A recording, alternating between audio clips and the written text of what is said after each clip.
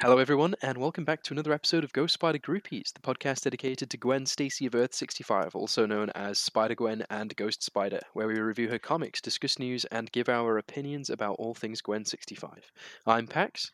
And I'm Abigail. So for today's weekend update, we actually have a little bit from Spider-Gwen Shadow Clones. So first off, we actually got an unlettered preview for Spider-Gwen Shadow Clones #1, featuring Kei Zama on art. And of course, this is the book written by Emily Kim that's coming out next month.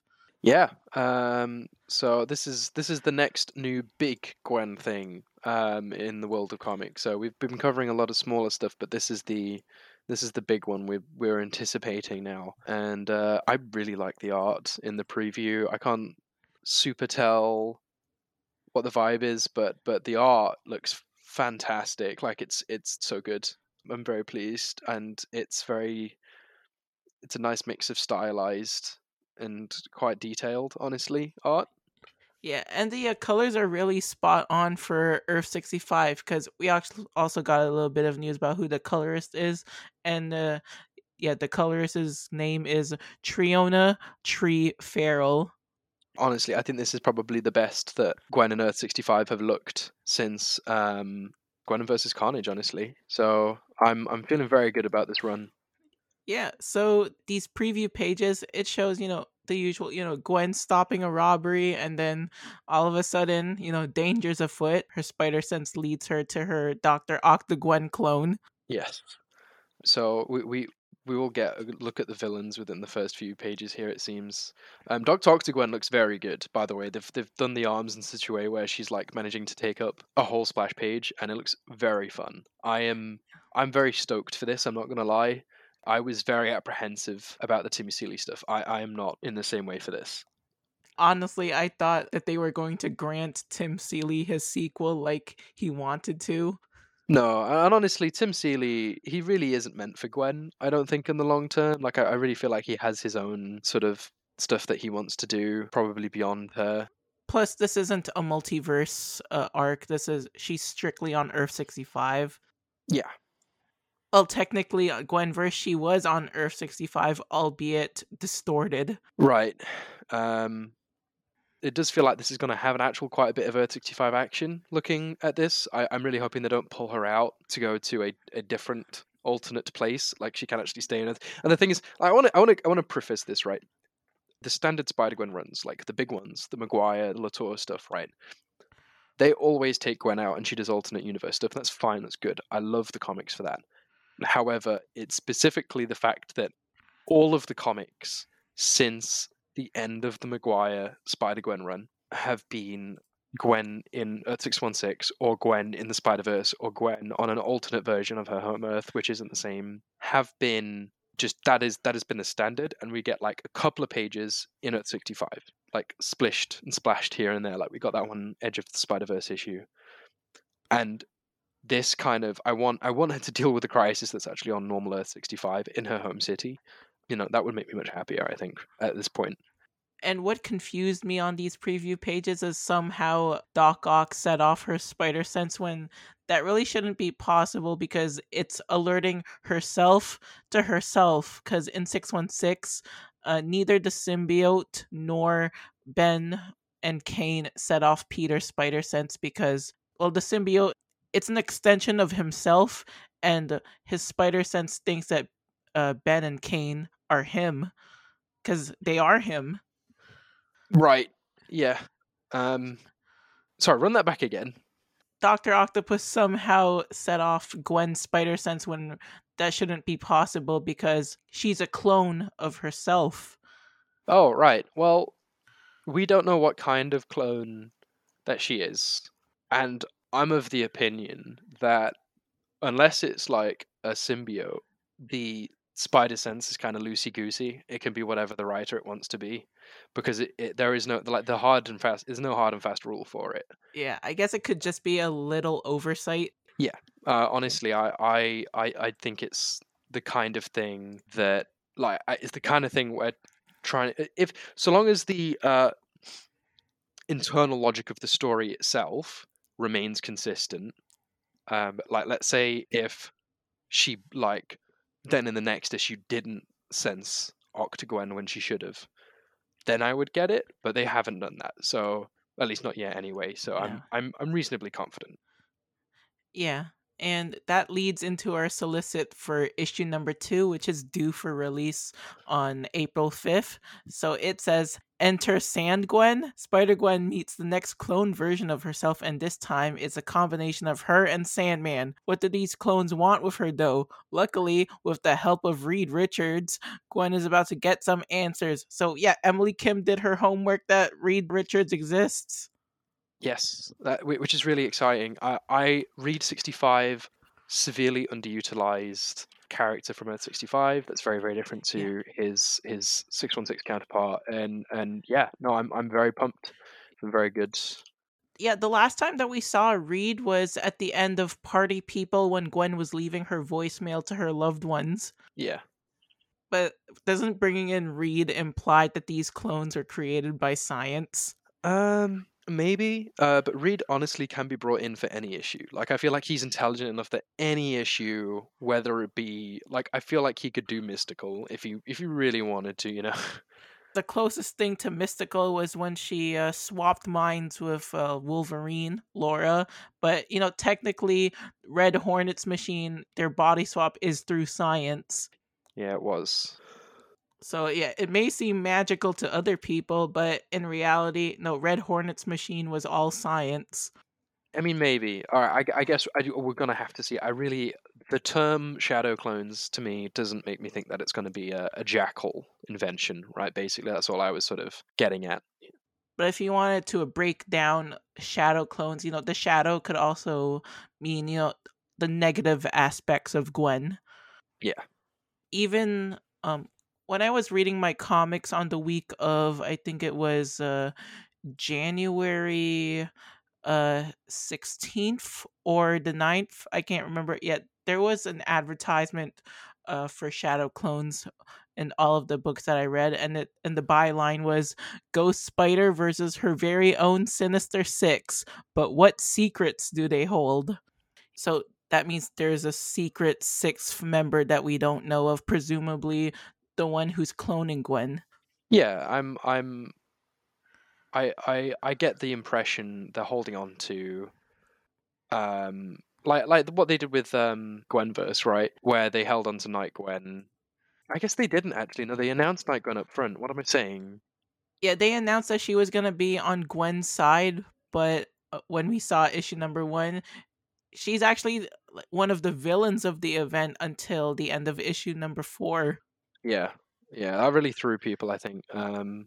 Yeah, no, I'm not sure what to expect really from this exactly, but I'm feeling very optimistic. I feel like there's a nice amount of room for this creative team to make a good Gwen story, and also I feel like Tim Seeley was a very loaded writer to attach to Gwen, and Gwenverse definitely seemed a little bit more gimmicky in its sort of titling and stuff. Whereas if you look at Emily Kim, she's an up and coming because she only has Silk and Tiger Division to her name. Yeah, I think that there's maybe a bit more weighted in this creative team's favor in terms of that they'll get to they'll want. I don't know. I don't want to disparage Gwenverse too much because I don't have any issue with it. I think it's fine. I think it's quite good. But yeah, no, I think this one has some really promising stuff to come from it. It's nice also that Gwen is being written by a woman. I think I said this in the last episode, but I'm going to say it again. It is ideal. Yeah, I've always said that preferably I want Gwen to be handled by a lady writer or Clay McLeod Chapman. Yeah, no, I wouldn't complain if Clay McLeod Chapman was writing. Is that me pushing the agenda again? Yeah, no, it is 100%. Yeah, your Clay McLeod Chapman Gwen agenda is it never sleeps. Well, it could happen. It could, but should it happen is another question. Oh, maybe if one of the one shots that he's doing for Death of Venomverse or whatever Summer of Symbiote event is also part of the season. If he wants to use Gwen, I don't know. I mean, it would be cool, but I don't know if he would. I mean, I think he'd just be happy if he got to write Andy again. Honestly.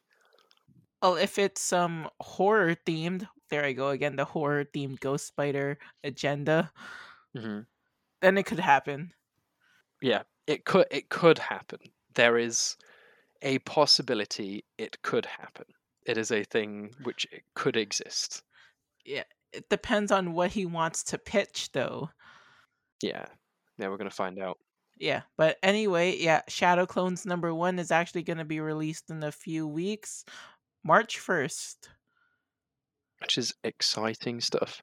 And even the is the solicit for issue #2 is already out as well. So we're like, it's definitely coming out. It's definitely happening now. So Should we share tinfoil hat theories on who we think the secret sixth member is, i.e., the cloner? I hope it's not another Gwen. No, I feel like that's too much of a cheat. Also, including the Jackal would be too much of a cheat. Just like what Tim Seeley said, he was expecting us to expect Finale to be a Gwen. That's too easy. I'd like to see finale, like another finale.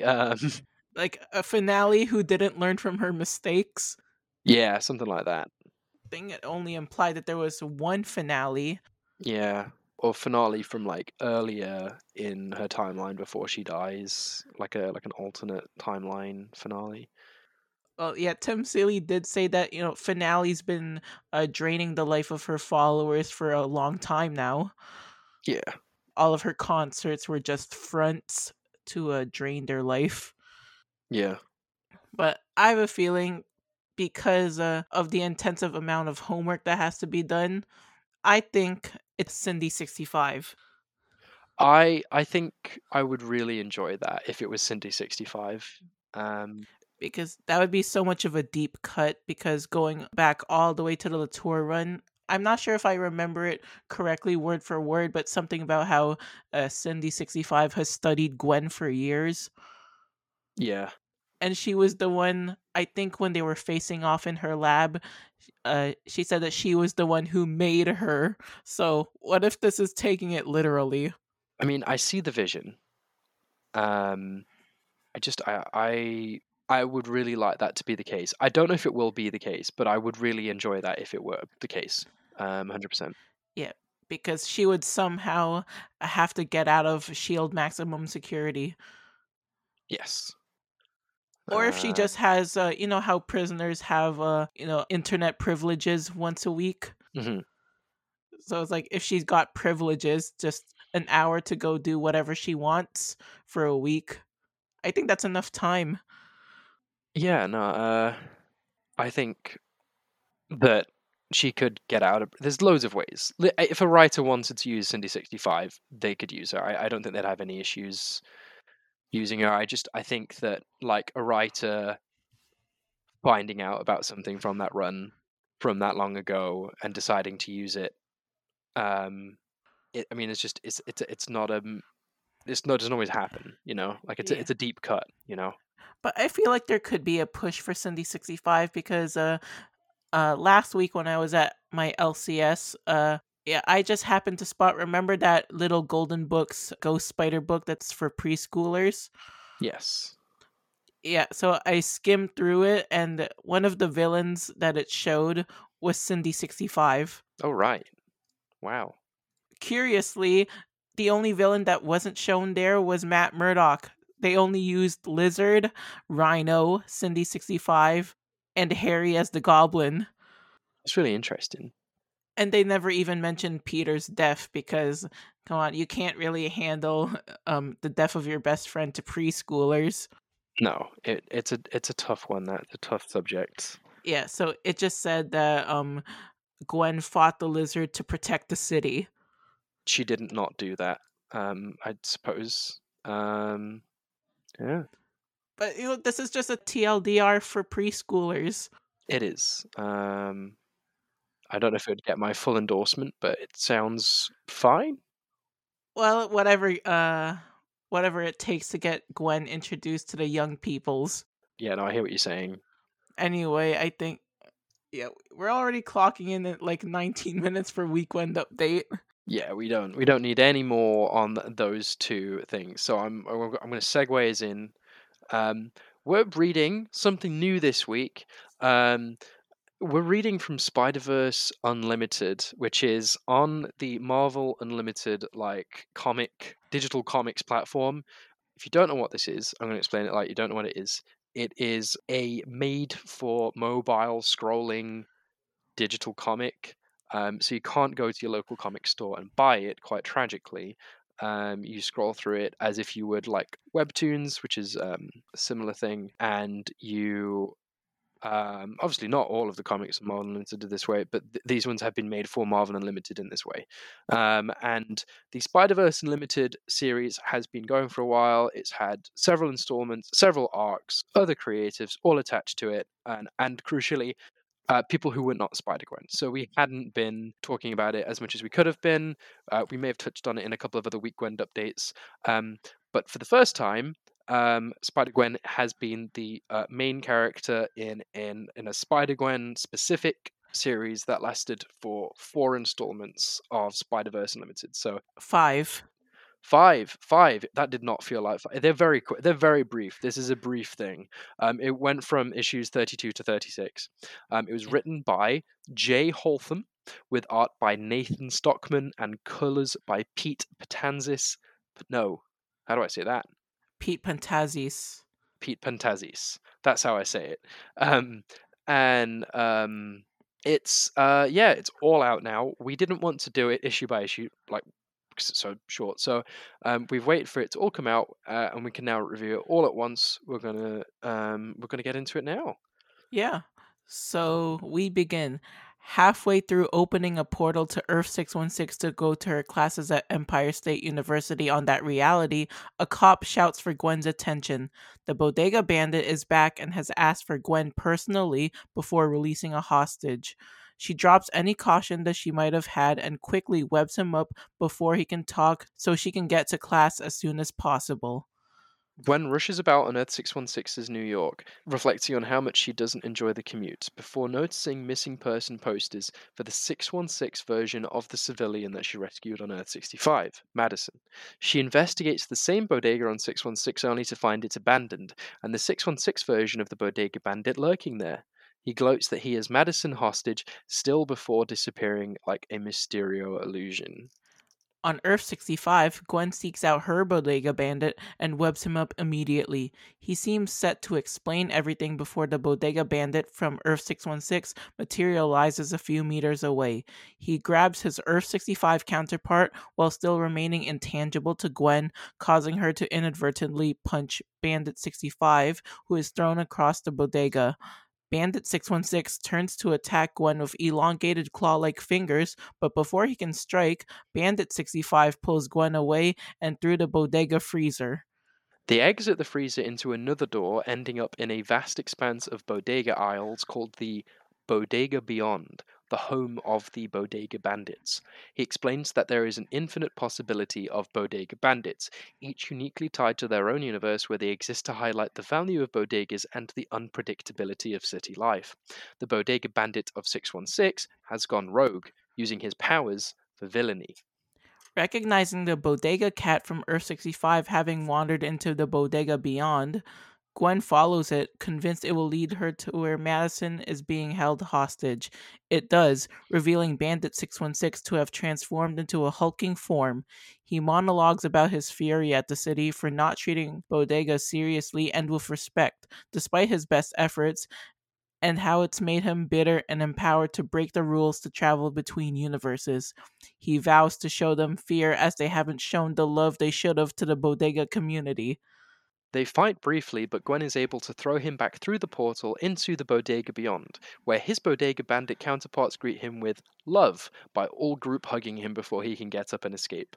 Bodega Bandit 65 and Gwen part on good terms, with Gwen finding a renewed appreciation for her ability to spend time in more than one city. And this has been a tale of two cities. Yeah, we've got some changes to, or at least attempts to change the way the Bodega Bandit works in this, maybe a little bit. But first off, is this canon? We don't know. I mean, I want to say that the people writing this would like it to be canon, right? Is that a Yeah, fair? yeah, because previous arcs have mentioned the events of the mainstream comics. Yeah, I feel like the way they wrote this was with a view to canonicity. I think my only issue here is that I don't know if this is true to the spirit of the Bodega Bandit, you know? I don't um yeah. Because yeah, he's just regular Bodega Bandit, as we know, is just what's the term I'm gonna use here? A plain Jane. Like, he's just a nuisance to Gwen. He has to be stopped so Gwen can go off and save the world after she's done dealing with him. Yeah, no, I think Bodega Bandit's distinctly non-superpoweredness, non-threatening nature was always there to sort of highlight like Earth 65, and also like he was never the main. Like the joke is that he never is an arch nemesis, right? No, He's no. always Despite his best protests to call himself her arch nemesis. yeah, like he's always been like a very like, and when he appears, typically it's to highlight usually his own tragic nature or another villain. One of the things that sticks out to me here is like this idea that like the Bodega Bandit has value, like in what he's doing, um, has value for the bodegas. Like by being around the Bodega Bandit, like makes people appreciate their bodega community and um and the unpredictability of city life. But honestly, I don't know if that's the takeaway from any of the Bodega Bandit stuff that we've read. In all of it, he is antisocial. When he is doing Bodega Bandit stuff, it's always antisocial, and it's always presented as a like almost like a kleptomaniac. Like Yeah. it's a problem, and he's trying to beat it, and it's not productive for him or the bodegas that he's robbing. um, and and one of the things the Maguire era highlighted was him trying to stop and him getting hurt, and like his recovery and Gwen working with him on it. Um, at no point were they like, actually, your banditry is good for the bodega. Like none of these bodega like owners are like, thank you, bandit. Like none of them are like that. Eh, Whenever he shows up, right, it's like it's almost like he's relapsing, right? Like so, Yeah. Well, if you yeah. remember during the Gwenom arc, he cowered to an angry Gwenom that he didn't even want to be the Bodega Bandit in the first place because his first shoplifting, he just found it a thrill, and then some time later, he just couldn't stop. Yeah, like and there's been other things. There was once a line from a like a bodega store owner who like acknowledged that he has wealthy family who are paying essentially uh for him to be able to do this without much repercussions. So of course he doesn't get arrested or shot or anything, and they've done nothing with any of that, and they've treated it as if he is some kind of essential good to the fabric of the universe for one. And I think it's a complete misfire, because the Bodega Bandit is endearing, but the takeaway from that isn't that like he should be enabled. And making him mystical, right? Like taking him from like, I don't know, like you said, like a plain Jane, right? Like taking him from being like an ordinary person, to somebody who could be a potential threat. And I don't know, it doesn't. I want to point this out. Bodegas are like highly localized to a specific part of North America. We do not have bodegas here in the United Kingdom. Like, I've never been to a bodega. And the examples of what it thinks bodegas are like in history that it gives, and because it has this whole bit about the value of bodegas, like bodegas are a very specific thing in a specific part of the world. They're not. They're like a very New York thing, right? Like it's not just me. Like this isn't. No, there was one across the street from my campus when I was living in residence my first year of college. Oh, well, there you go then. I suppose it's a thing in Canada as well. Like, I mean, it's not an unheard of thing. And like, don't get me wrong. Like, if I ever see a bodega when I'm in New York, I'm gonna be like, yeah, I'm gonna go visit that bodega. I'm gonna see what all the fuss is about. And maybe tell them that having cats around sandwiches probably isn't very Wait, hygienic, but wait, it's cute. wait. Is the Um, Bodega Cat supposed to be a reference to the Miles Morales game when he's carrying around Bodega Cat?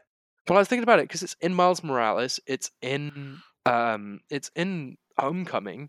Is it possible that bodega store owners just have a lot of bodega cats? Is that a thing or is that just something which has come about as a trope within Spidey fiction? I I don't know. And it's just like to try and draw profound meaning from the Bodega Bandit in this way feels like a misfire because, right, they don't for one, they don't have enough panel space to make this stick. They don't. I'm reading it and I'm like, they have just shoved in so much lore, not just into Spider-Gwen books, but into the fabric of the Marvel Yeah. multiverse. The Bodega Beyond could be this whole world breaking thing, and you wouldn't know it because they don't establish limits on it. Um, if somebody goes evil, they can obtain an like a tremendous amount of power.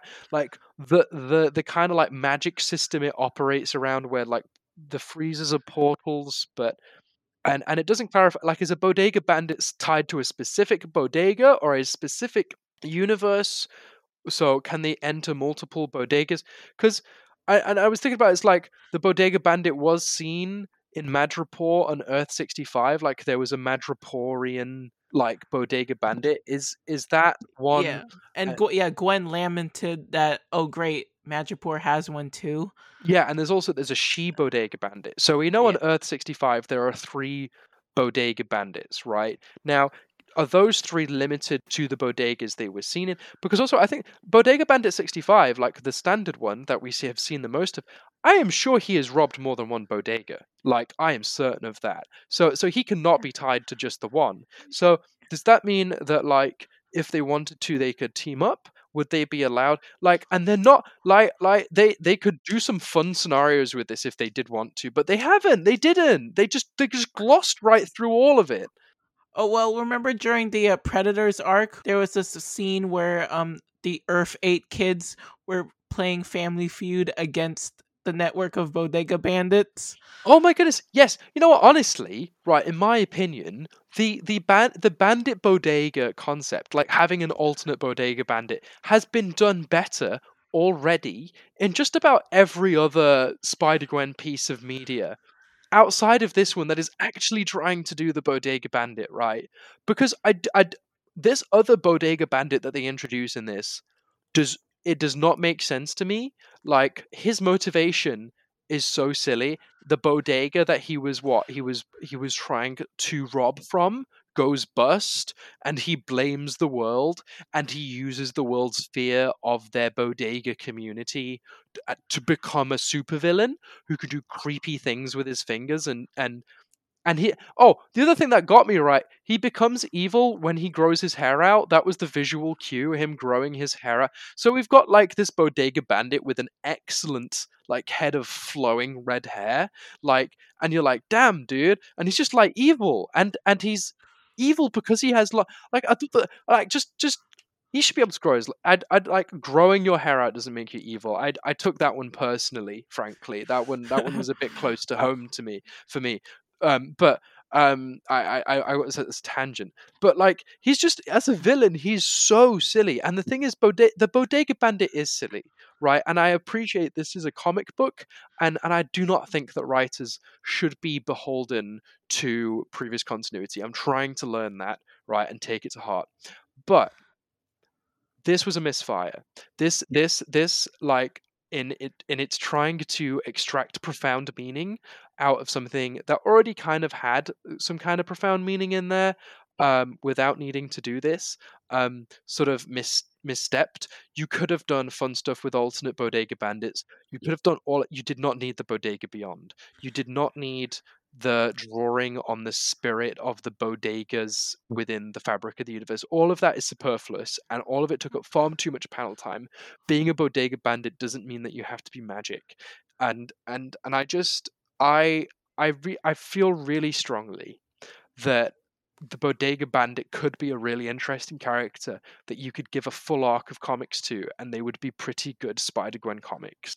And and have him go through an arc where he learns to appreciate his community. Because I liked that, right? Like, I liked understanding bodegas as an aspect of community and city life, that it should be appreciated and we should be less fearful of each other as human beings and strangers in the street and whatever. Like, I appreciated all of that, but I feel like you could have communicated that differently, like, and in a way where, like, the Bodega Bandit could become something else. Like, he could become the bodega, I don't know, like, defender or something, and he could go on some kind of journey to do that. But no, he can't anymore because he's magic, and he's got to be the Bodega Bandit forever because it will collapse the fabric of the Bodega Beyond or something. I don't know. And personally, if I was writing Spider-Gwen comics right now and had like my own little, like, for instance, if I was about to write a Spider-Gwen mini-series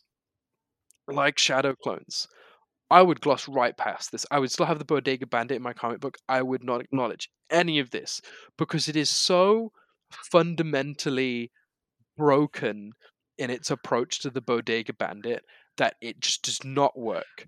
It does. If you want to keep having the Bodega Bandit show up in a way that will make sense if you think about it for more than 10 seconds, never mind the fact that he's a dude who puts on a costume and has a name just to rob a bodega. If you want all of it to make sense in your brain in a way that doesn't make you go on long podcast rants, then it has to be a return to form. And even then, like, Maguire did so much stuff with the Bodega Bandit that was left unfinished that they could have picked up from, that they could have read and gone, yeah, we're gonna do something with that.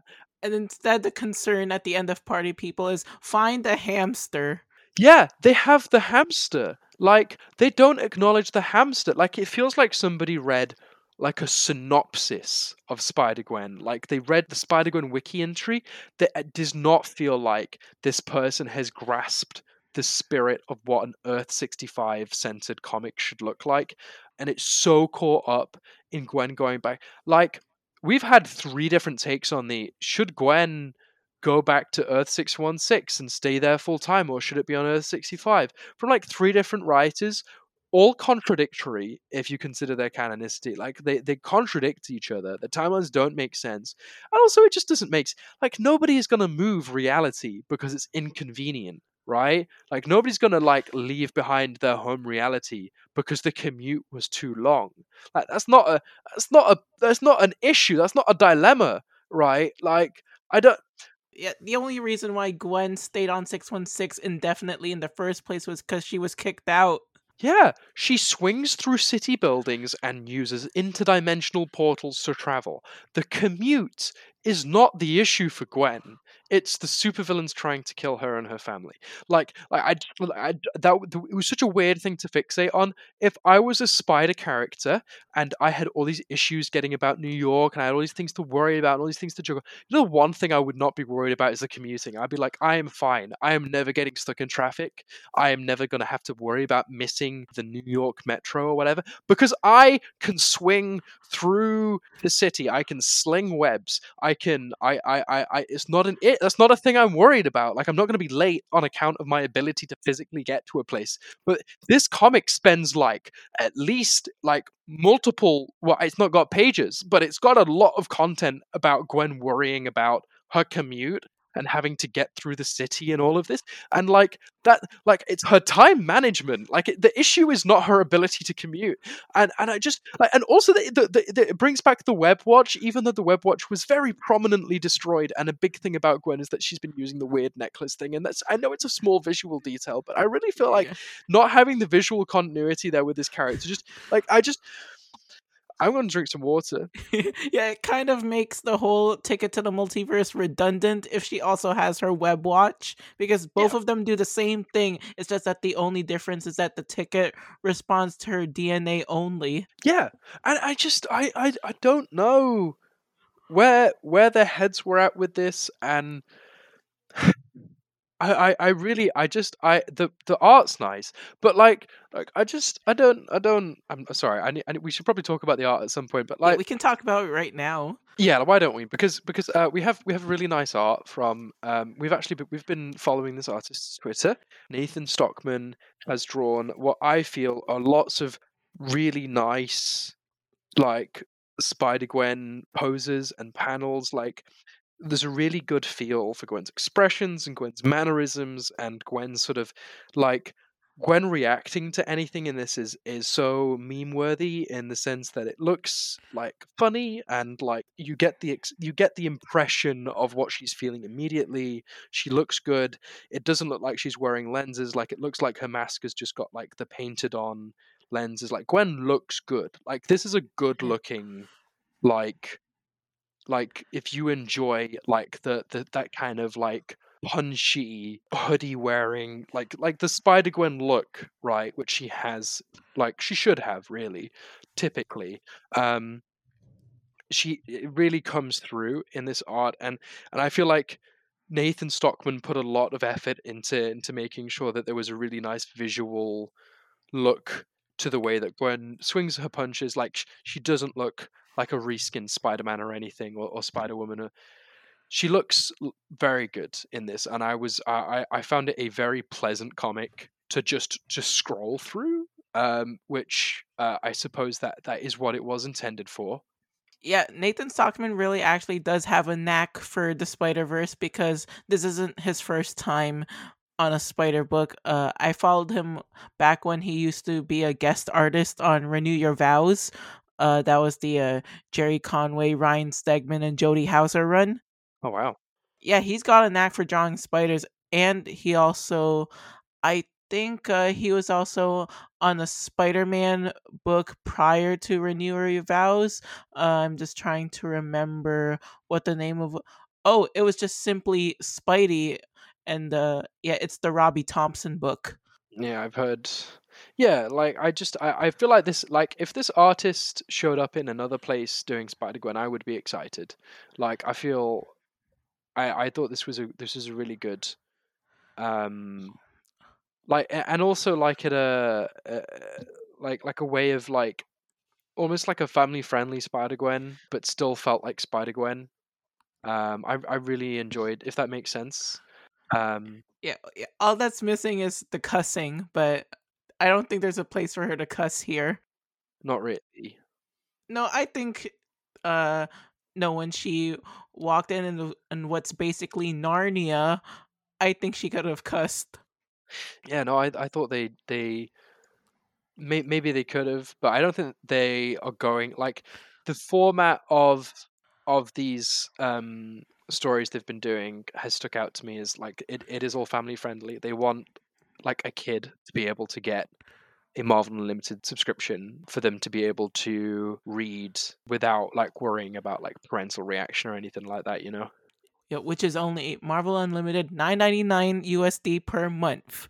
Or say 50% when you sign up for a first year annual. Like, we're not being endorsed by Marvel to say this, but I just feel compelled. Honestly, I would say that like Marvel Unlimited, and we've said it before a lot on the podcast, but like for those who haven't heard it, which may just be the voices in my head, like Marvel Unlimited is the cheapest way to read all of the comics that we talk about on here legally. And you know, it's probably handy to have a subscription reading is generally anyway, but like highlighted more so by the fact that this is actually the only place you can get this comic. I hadn't had one in a little while actually.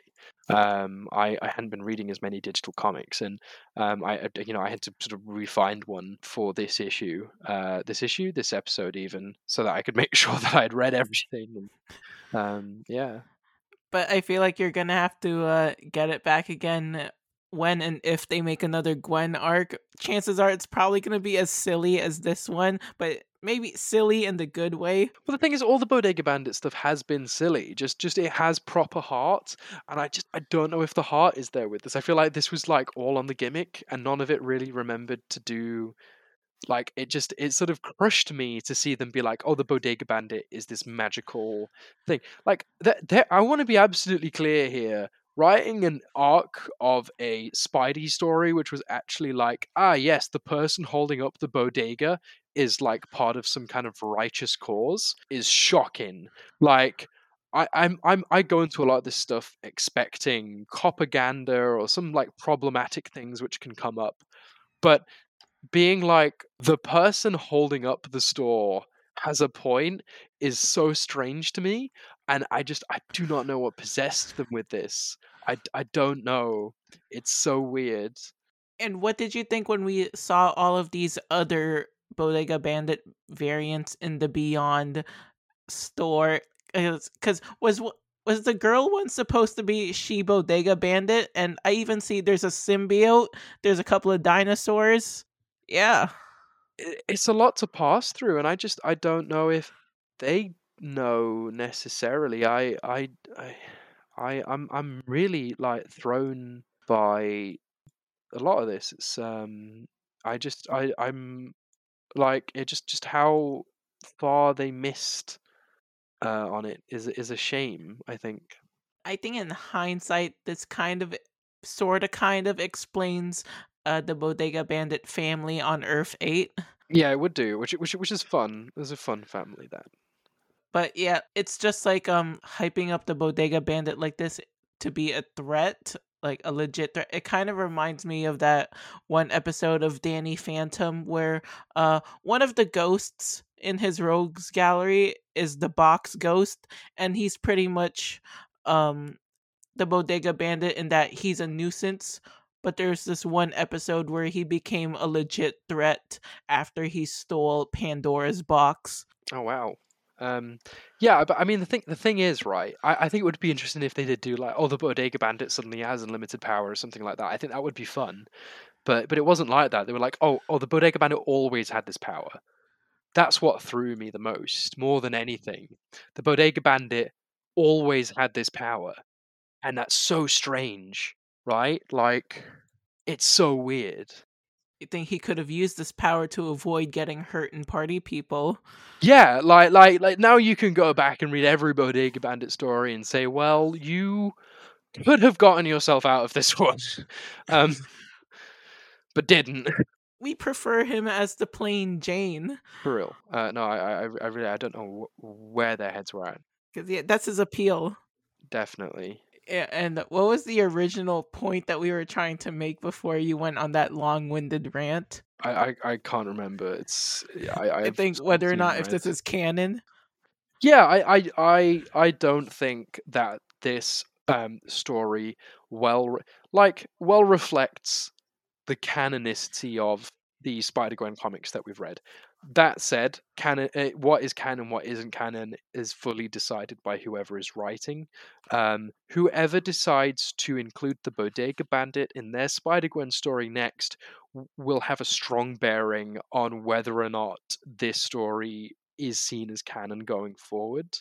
So we have that to look forward to. We're gonna find out, but my guess is that I don't imagine that Emily Kim is going to introduce the Bodega Bandit as some sort of like secondary Earth 65 superhero in Shadow Clones. I imagine if she shows him at all, that he's gonna be in a minor role again, sort of, as somebody holding up a bodega for Gwen to stop. I think that's where he's gonna live. Because all we got in Gwenverse was the introduction of She Bodega Bandit, and it's actually implied that Gwen's fought her a few times because there was a little line where she said that she stops the She Bodega Bandit from ruining the buffet at least once a week. Yeah, no, honestly I felt like the She Bodega Bandit's appearance previously sort of complemented this one unintentionally. Yeah, I'm not sure if she was supposed to be that girl who was in the Bodega Beyond. Yeah, it may just be a coincidence because I feel like, they could give anybody that look. She had the same outfit too. Yeah. Same haircut, Yeah, no, you're right. but yeah, but I kind of find it silly how they quote unquote defeat him with the power of love. Um, yeah, it also didn't strike to me as loving. Like, I appreciate they were hugging him, but they were sort of doing it forcibly. Um, That's which, dogpiling. and then they were like, "Well, if he doesn't come round now, we'll just trap him there." And I was like, "Okay, well, that's a lot." And they didn't have to do all of the things they were doing. I don't know. Like, I don't know how you would deal with this, but like, also the reveal, like, also his power level seemed to have scaled a lot higher than that of the other Bodega Bandits, which had me confused. Right? Like, if he's all getting hugged by them, like, can't he just do something? I don't know. Like, I don't. No, because he draws his power from fear, and uh, they're not afraid of him. Not at all. And yeah, it was a little bit strange. But yeah, don't you think that what was your first thought when you saw Bodega Beyond? Yeah, I mean, it was a funny concept, but like, it's not like it doesn't make sense. Really, it doesn't, like, there's already so many different ways to get around the multiverse for them to start doing this. I think this is their way of doing a council of whatevers.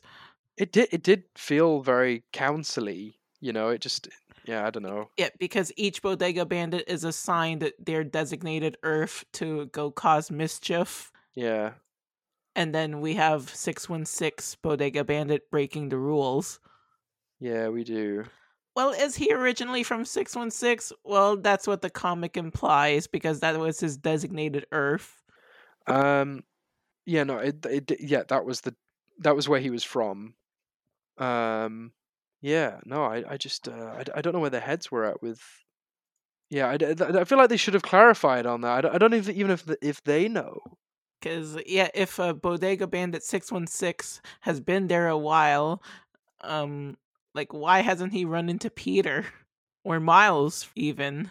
Yeah, no, that was, it was weird, and also, like, he is aware of Gwen, he knows about Gwen, and he's trying to mess with Gwen, but like, why?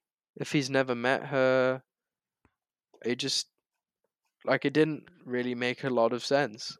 Well, I think that's the thing with the Spider-Verse Unlimited stories. Because of its anthology style, it's very, very low stakes. No, it felt it. But like, the stakes that were there just didn't feel justified by what was going on, and yeah, no, it was a strange one. It was a really strange one. Well, maybe in Jay Holtham's case, probably just wanted to highlight a character who he feels might have been underutilized and not really appreciated.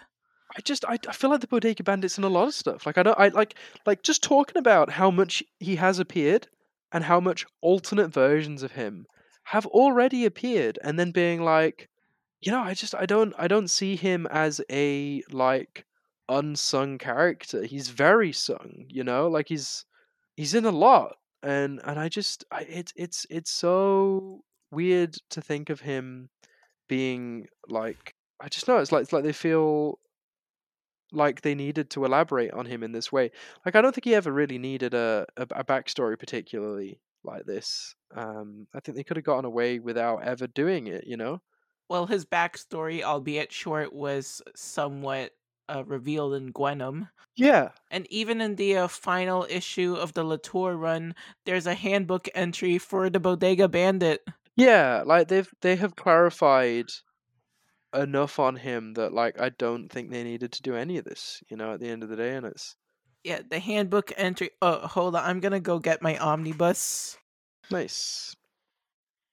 So, yeah, it says real name unconfirmed, occupation bandit of bodegas, legal status unconfirmed, place of birth unconfirmed, marital status unconfirmed, and yeah, all of his possible relatives that are only listed here are Bento Bandit, which is, I think, the one that was seen in Madripoor. Mm, Oh, there's a few others. The Barbecue Bandit, mm-hmm. Burger Bandit, Oh, goodness. Burrito Bandito, I like that one. And then we get to the pets: Pinecone, the hamster, and then Bandito, the pet dog that was unfortunately eaten by Dr. Connors. That's brutal. Yeah, no, I feel. What does it say about his like? Does it have a little bio for him? Oh yeah, but before I move on to that, it says group affiliation is bunch of bandits and forgettable foes of Spider-Gwen. That's funny. Like he's not meant to be like. I guess if he is elaborated on, not in this way. Like, yeah, I don't know. By his bio, although it says speculative history, because we don't know his actual backstory until now, despite it not like canonicity's up in the air at this point. Yeah, it really is. Yeah, so it says speculative history. Little is known about the true origins and motivations of the man known as the Bodega Bandit. So little, in fact, that at this point, even if we were to watch the truth of his life unfold with our very eyes, it would likely still be impossible to separate fact from urban myth. Yeah. What we can prove is that the bandit's modus operandi revolves around his fascination and seemingly steadfast devotion to robbing bodegas or convenience stores or fast food restaurants or newsstands for their cheap food. Blah blah blah. There was a speculation that that he could have been John Jameson before this was disproved during Impossible Year. Yeah, I don't know. I just yeah, no, I think the idea that he has a rich like family or something, and he's he's got some kind of kleptomaniac addiction to violently stealing fast food. Oh yeah, there's this one sentence here that said one such clerk has claimed on record that after each robbery, the bandit's rich father repays the clerk for his products the bandit has stolen, paying the worth of the stolen goods several times over in exchange for the clerk's continued cooperation. Yeah. Like I feel like those kind of hints really sort of landed well and just kind of thrown them all away. Yeah, I felt like uh yeah, Bodega Bandit should have just remained a plain Jane because that's what makes him appealing. Definitely. But is that pretty much all we have to say about Tale of Two Cities? Just because, well, you covered most of it when you went on that rant about the absurdity of the story. I'm sorry. The spirit of the podcast ranter entered into me. There are thousands of us in the podcast ranter beyond, and we each have a podcast that we just ran into, and that's what it is. But what's our portal to Narnia? Because they've got the cooler. It's a Discord server. That's what it is. We That's- join a Discord server. So instead of the wardrobe or a cooler, yeah, we just got a server. Yeah, basically. But anyway, like is it time for concluding thoughts, or did we pretty much cover everything that also included concluding thoughts? Um, I don't have anything else to say. I don't think. Other than no, that's it. That's it for me. Yeah, I think my only final opinion was that like this was fun, like for an anthology style book. Yeah. It was definitely fun. I had a fun time going over it and discussing it. I don't know if yeah, I feel like they definitely made decisions with the story that impacted it in some ways. Yeah, let's just say it was one of the most arcs out there. Yeah, definitely. But yeah, anyway, yeah, for the next episode, yeah, we're finally gonna be reading Spider-Man number 5, which is actually gonna be released next week, actually, like by the time this episode drops. Yes. So that would it's not the end of that arc, but we're getting there now. Yeah, 3 more issues to go, just 5, 6, and 7. There we go then. And it turns out that the solicit for number 7, which also came out the same time as Shadow Clones number 2, they gave the dagger a name. Oh right, interesting. Yeah, it's called the Sting Knife. Oh, that's worse. They should have. Oh, they shouldn't have done that. Okay, never mind. I take it back. Like, would you have preferred Totem Dagger over the Sting Knife? Totem dagger makes sense. I'm sorry. Yeah, if you want to pick at Sting Knife, it seems like if the spiders aren't able to able to be affected by a sting, then they get the knife. Yeah. I don't know. That's just a connection I'm making for that name. Yeah, that makes sense. But yeah, anyway, next week, next episode rather, Spider-Man number 5. So we're gonna put links in the description of where to buy and read it. And Tale of Two Cities is available on Marvel Unlimited, obviously. Yes. If you had any questions or thoughts on the show, you can email us ghostspidergroupies@gmail.com, or you can follow us on Twitter at gsgroupies. And we also have a Ko-fi page if you want to chuck in a few bucks to support us. That would be great. Yes, please. But yeah, anyway, thanks everyone for listening. I've been Abigail. And I've been Pax. All right, bye. Bye.